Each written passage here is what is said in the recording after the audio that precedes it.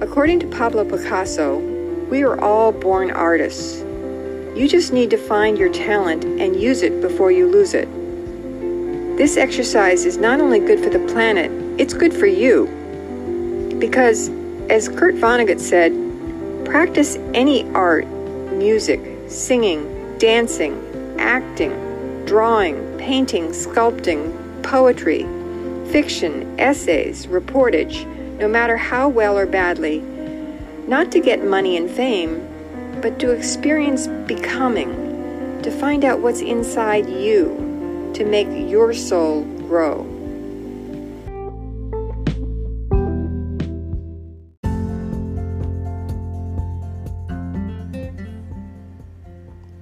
Welcome to Cromwell Listens, the podcast about town. For August 6th, 2021, I'm James M. Nealand. Today we're talking with Cromwell artist Kasia Radowitz Mastrocola. Graffiti, street art, what sort of images does that conjure up for most people? Perhaps something with which you're not familiar. Perhaps something that could reach a higher level. Well, let's find out. A great interview with a great lady today, Kasia Radowitz Mastrocola, on Cromwell Listens.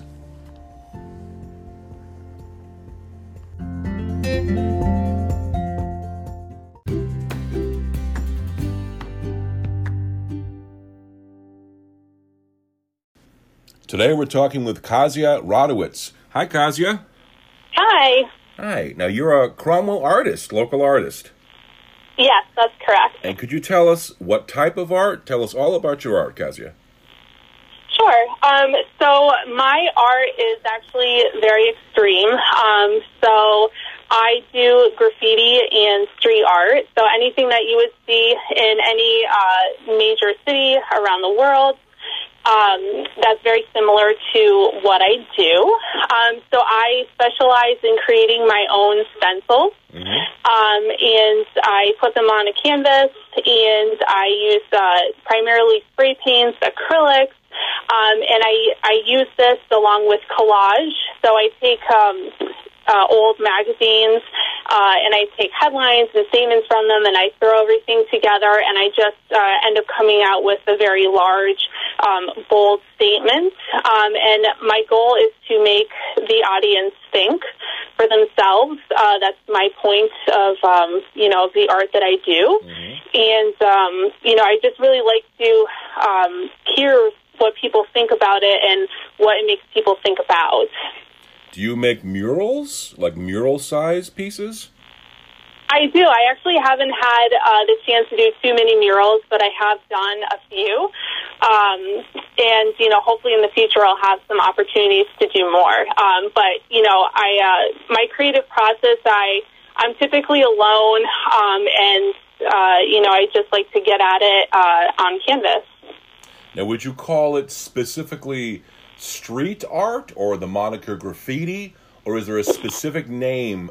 Because I realize the name graffiti has sort of a connotation to it, but in terms of art, your artwork, I'm sure that it's redeemed as an art form. Would you say it's more like graffiti or a street art to give it like a name? Even if I could give it a name, is it more, I don't want to say, interpretive? Yeah, so I guess that I kind of, and I don't know, maybe it's kind of something new that I've come up with, but I actually like to take all of those elements and I combine it into one. And I know that in the past, graffiti has had sort of a pretty bad rep, with vandals and, illegal graffiti and things like that, but it's really become pretty mainstream in the last few years. People are really drawn to it, and if it's done, correctly, it can really, make a statement, and it can be something that's very positive and uplifting. Uplifting, I like that word, Kasia. And many cities across the country, many city governments have actually commissioned graffiti artists to create work for the town on that scale. Graffiti size, I guess you'd say, murals, sides of buildings. Many cities have said, let's actually harness that creativity among our populace and young people. Go at it. Create something for the city. Exactly, yeah.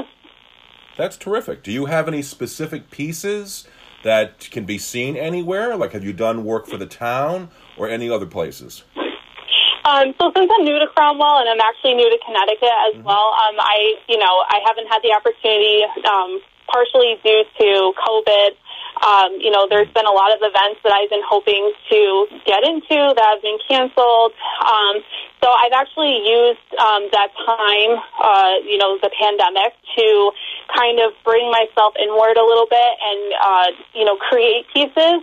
So that way when things start to open up, I have, collections ready to be displayed. And that's kind of where I am right now in the process, is I've been, spending the last couple years, year and a half at home, creating pieces, and I'm hoping now that, hopefully things are opening up, and they will continue to open up in the future. I'm hoping to really get my work out there once again. Would you mind talking about how you came to discover, maybe that's not the right word, how you came to embrace your art, and what sort of training, whether it was self-taught or formally educated, would you mind talking about that? Sure. So I actually have not taken an art class since middle school. I was brought up, to be practical. So when I went to college, I decided that I wanted to make sure that I was able to get a job when I was older. So I went to UMass Amherst, and I graduated from the business school there. And I always had a really creative spin on, anything I've done. Taking marketing classes and things like that, I was really drawn to that because I was very creative. I like colors.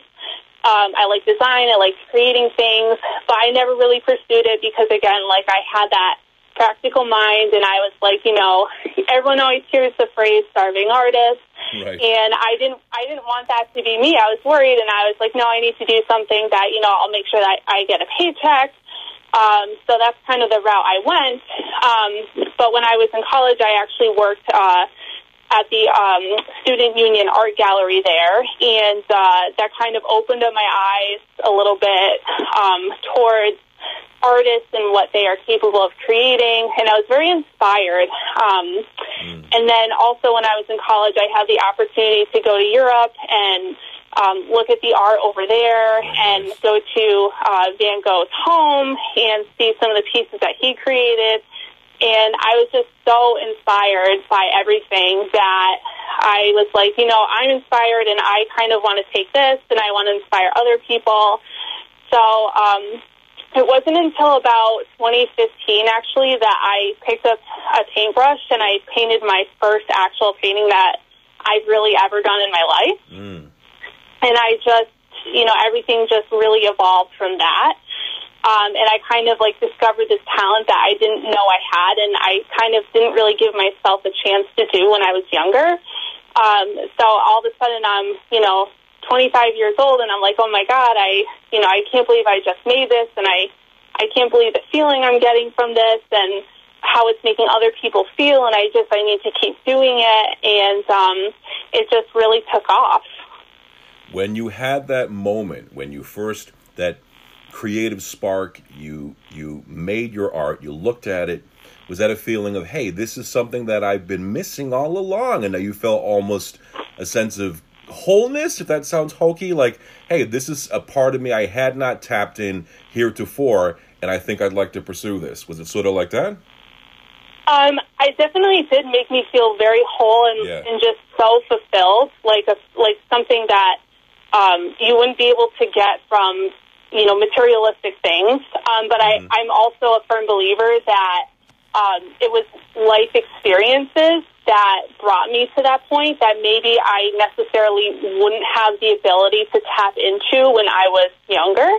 So I think that everything happens for a reason, and I think that there was a reason why I didn't discover this until I was maybe a little bit older. And also, too, being completely self-taught, I was able to mold myself, and I was able to teach myself about what to do. And I feel like if I had discovered this earlier, someone else may have had the opportunity to mold me. Right. And I think it's really special because I had the opportunity to mold myself. Right. Had you experienced this or this desire earlier, there might have been a curriculum in place, there might have been an established way of doing things, and it's possible your art might have been, and if this is the wrong or right word, but compromised in a way by somebody else's vision. Exactly.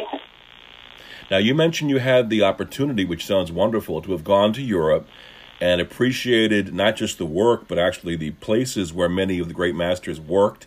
Do you see your work as a mixture of classical and modern, or more, do you lean one way or the other?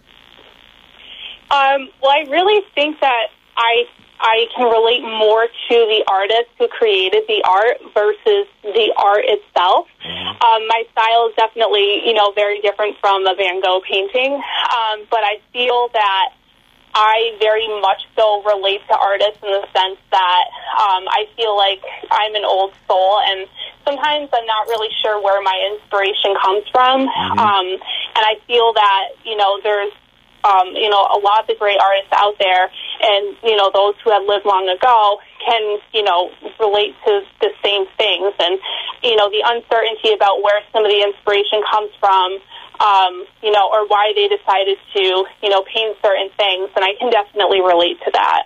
A commonality among many artists, whether it's media, the painting, drawing, or the visual arts, but also poetry, music, prose, that, where does that inspiration come from? Who is guiding, or what is guiding me? That's the commonality among that experience, to say, hey, I don't know quite where this came from, but I'm going to go with it and see where it takes me. Exactly. Now, do you have any pieces that we could look at? Either you have a website, or have you commissioned to do work for any town, or like any private business, or just your own personal collection that we can look at somewhere? Yeah, so I have a website. It's Kasia, Kasia Studio.com, and you can actually go on that website and you can see a lot of the art that I've done in the last couple of years especially. Nice. Now, do you have a particular piece you're most proud of? Let's see. I definitely have a few pieces. That's like an unfair question. I'm sorry. Yeah. Sorry. Yeah, I don't know. I do have a few pieces. So, a few years ago, when my style was really evolving into, like the style that it is now with street art and graffiti and collage, when I had begun painting, I was doing oils, and I was doing architecture, and I was doing fields and things like that. And then it's just really funny how, my art had really evolved,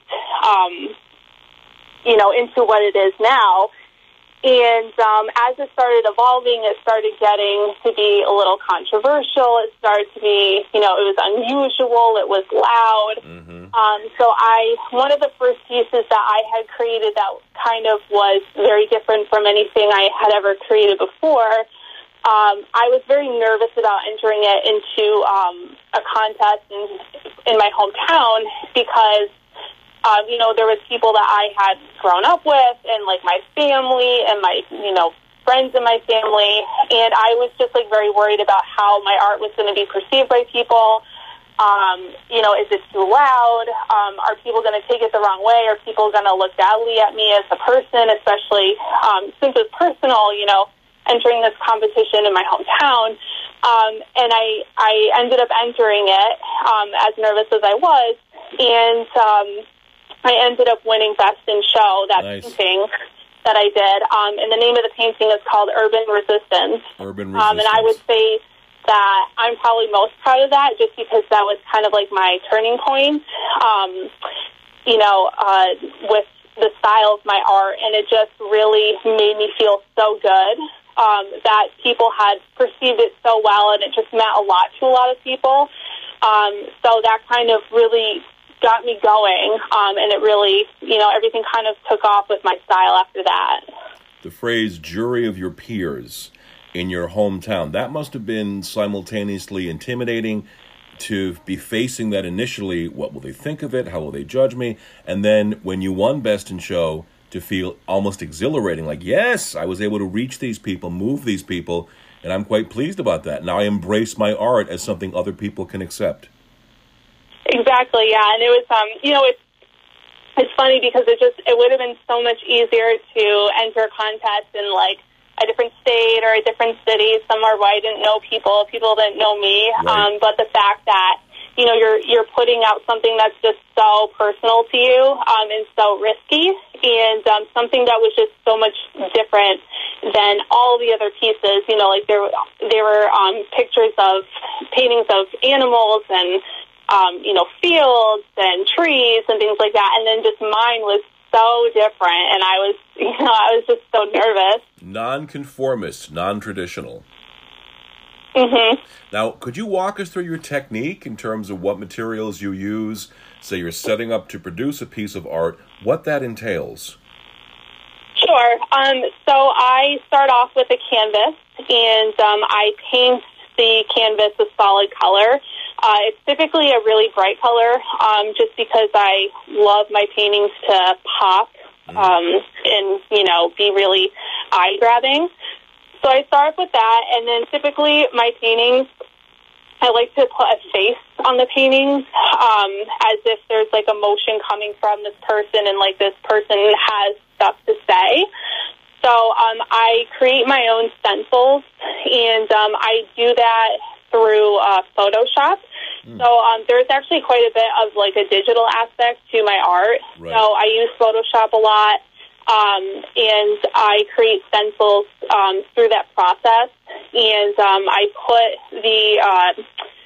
create the stencil onto like a thin sheet of paper, and I use an X-Acto knife, and I make my own stencil. And then I stencil on the face onto the canvas. And then once I'm done with that, I just kind of, look at it and just kind of like, think about like how I'm feeling and the direction I want to go and what I want to say. And then next comes the collage piece. So I'm actually a really big history buff. History has always been like my favorite subject. Like nice. People get really surprised. Nice. You and me both, Katja. Mm-hmm. I'm sorry? I said nice. You and me both. Big history buff here. Yeah. It's so funny because people typically ask, what my favorite subject was in school. And people always think I'm going to say art, but I never really took art classes. It was always history. Like, I loved history. And I think that it's just super important that, we learn from history and we grow from it as a society as a whole. And so this is where my collage pieces come into play, is I have so many vintage magazines, Life and Time magazines from the 1950s, 60s, and 70s. I love that. Nice. And I just love going through and reading them and seeing where we were as a society back then and where we are now. And the headlines in these magazines, like, they're bold and they're not always, like, politically correct. And I just like to take these articles and these headlines and I take them out and I take them out of their context and I put them in my own context to create a story behind the painting. And I do this with words and also with pictures. So everything that I incorporate into my paintings, it has like a historical component to it. And then once I'm done with the collage piece, that's kind of when I get to have fun with all the spray paint, and I do paint splatter, and I just make it look very chaotic and even more eye-grabbing with the bright colors. And I just it's kind of like vomit, like, I just get these ideas, and then I just do it, and I can't stop, Now, given that we are in the digital age, the age of the internet, do you see your art over time progressing more, leaning more towards digital and less practical, or a combination? Or how do you see your art evolving over time? It's definitely a combination, but so part of the reason why I picked up a paintbrush in the first place was I stumbled upon a gallery in 2014, and I was in front of a painting physically in this gallery, and I just, like, felt the artist coming off of the painting, like, onto me. Wow. And I felt something, I don't even really remember what I felt. I just felt energy coming off of this painting, and you don't quite get that with digital art. There's not that personal connection like there is if you're, like, physically standing in front of a painting. So, you know, an artist creates this work of art, and as they're putting their heart and soul into this painting, and then they're done with it, and then, you know, the audience goes and they see this painting, and then they can feel what the artist felt when they were doing this painting, and you just have that connection, which I think is, like, out of this world. And you don't get that component when you're looking at, you know, graphic design or something on the internet, you know. So I think that it remains 50-50 for me. But it's just, you know, I will always have the, you know, the physical painting aspect to it. I just think that it's so important. That connection you mentioned, that sort of a transference, if you will, almost primal, in the sense that I look at this art on the wall or a mural or something, and I connect, again, whatever that feeling is, that's almost indescribable. You're right, cannot always be duplicated or replicated by something on a screen, on a phone or a computer monitor. It's sort of like the difference between reading a conventional book and reading a book online or through a smartphone. There's just something about a book in your hands. It's just, as a reading buff and a public library champion, I'm a big conventional book fan here. So, you know, it's just, there's something about, like with the art, you see it up close, you feel it inside of you. It is different from looking at something on a screen. It is. It is different. It's just that it's that human connection, and you know, you just can't get that digitally, unfortunately. Is there a project you're working on right now you'd like to tell us about? So I actually am not currently working on anything right at this moment, just because I did a whole series, and I'm working on actually getting that out into the public. So I go through periods where I do a lot of art, and then it just, like, comes out, and I can't stop it. It just, you know, I'm like, it's just so much inspiration, and I go through a period where I just really create, and then I go through periods where I kind of come back a little bit, and I kind of, you know, regroup and think about what I want my next project to be, and also trying to monitor, you know, where things are going with the pandemic, you know, if they're going to remain open. So I'm just trying to, like, gauge and see exactly where that's going, and to kind of see where my next move will be. Now, Kasia, give us the your website again so folks can visit it and check and see your art. Sure.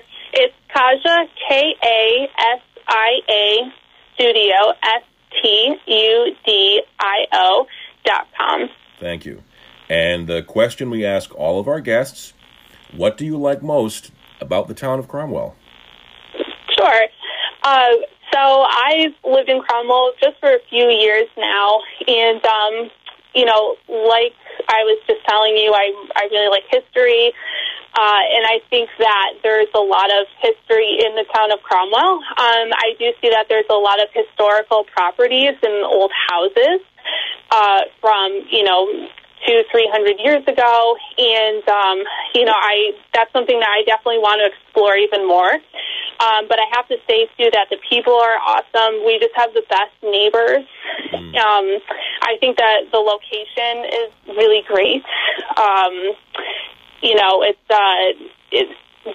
close to New Haven to get on the trains to New York City. You know, you can easily travel to Boston. It's just really a prime location.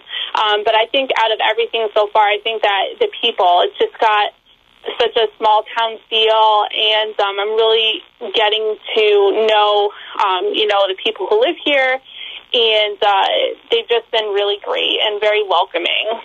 We hear that all the time, that the people, so nice, friendly, welcoming, who make our community. And people like you, Kasia, who are expressing their art and making our community a better place. And we thank you. Yes, thank you so much. And thank you for talking to us today. I'm really fascinated. I want to definitely check out your website and keep us and please keep us abreast of any upcoming projects. If something does emerge with the town of Cromwell, the Creative District near there, please let us know about it. Yeah, absolutely. Thank you so much for having me on here. I really appreciate it, and I really enjoyed talking with you. Terrific. And you take care. Okay, you too. Bye-bye.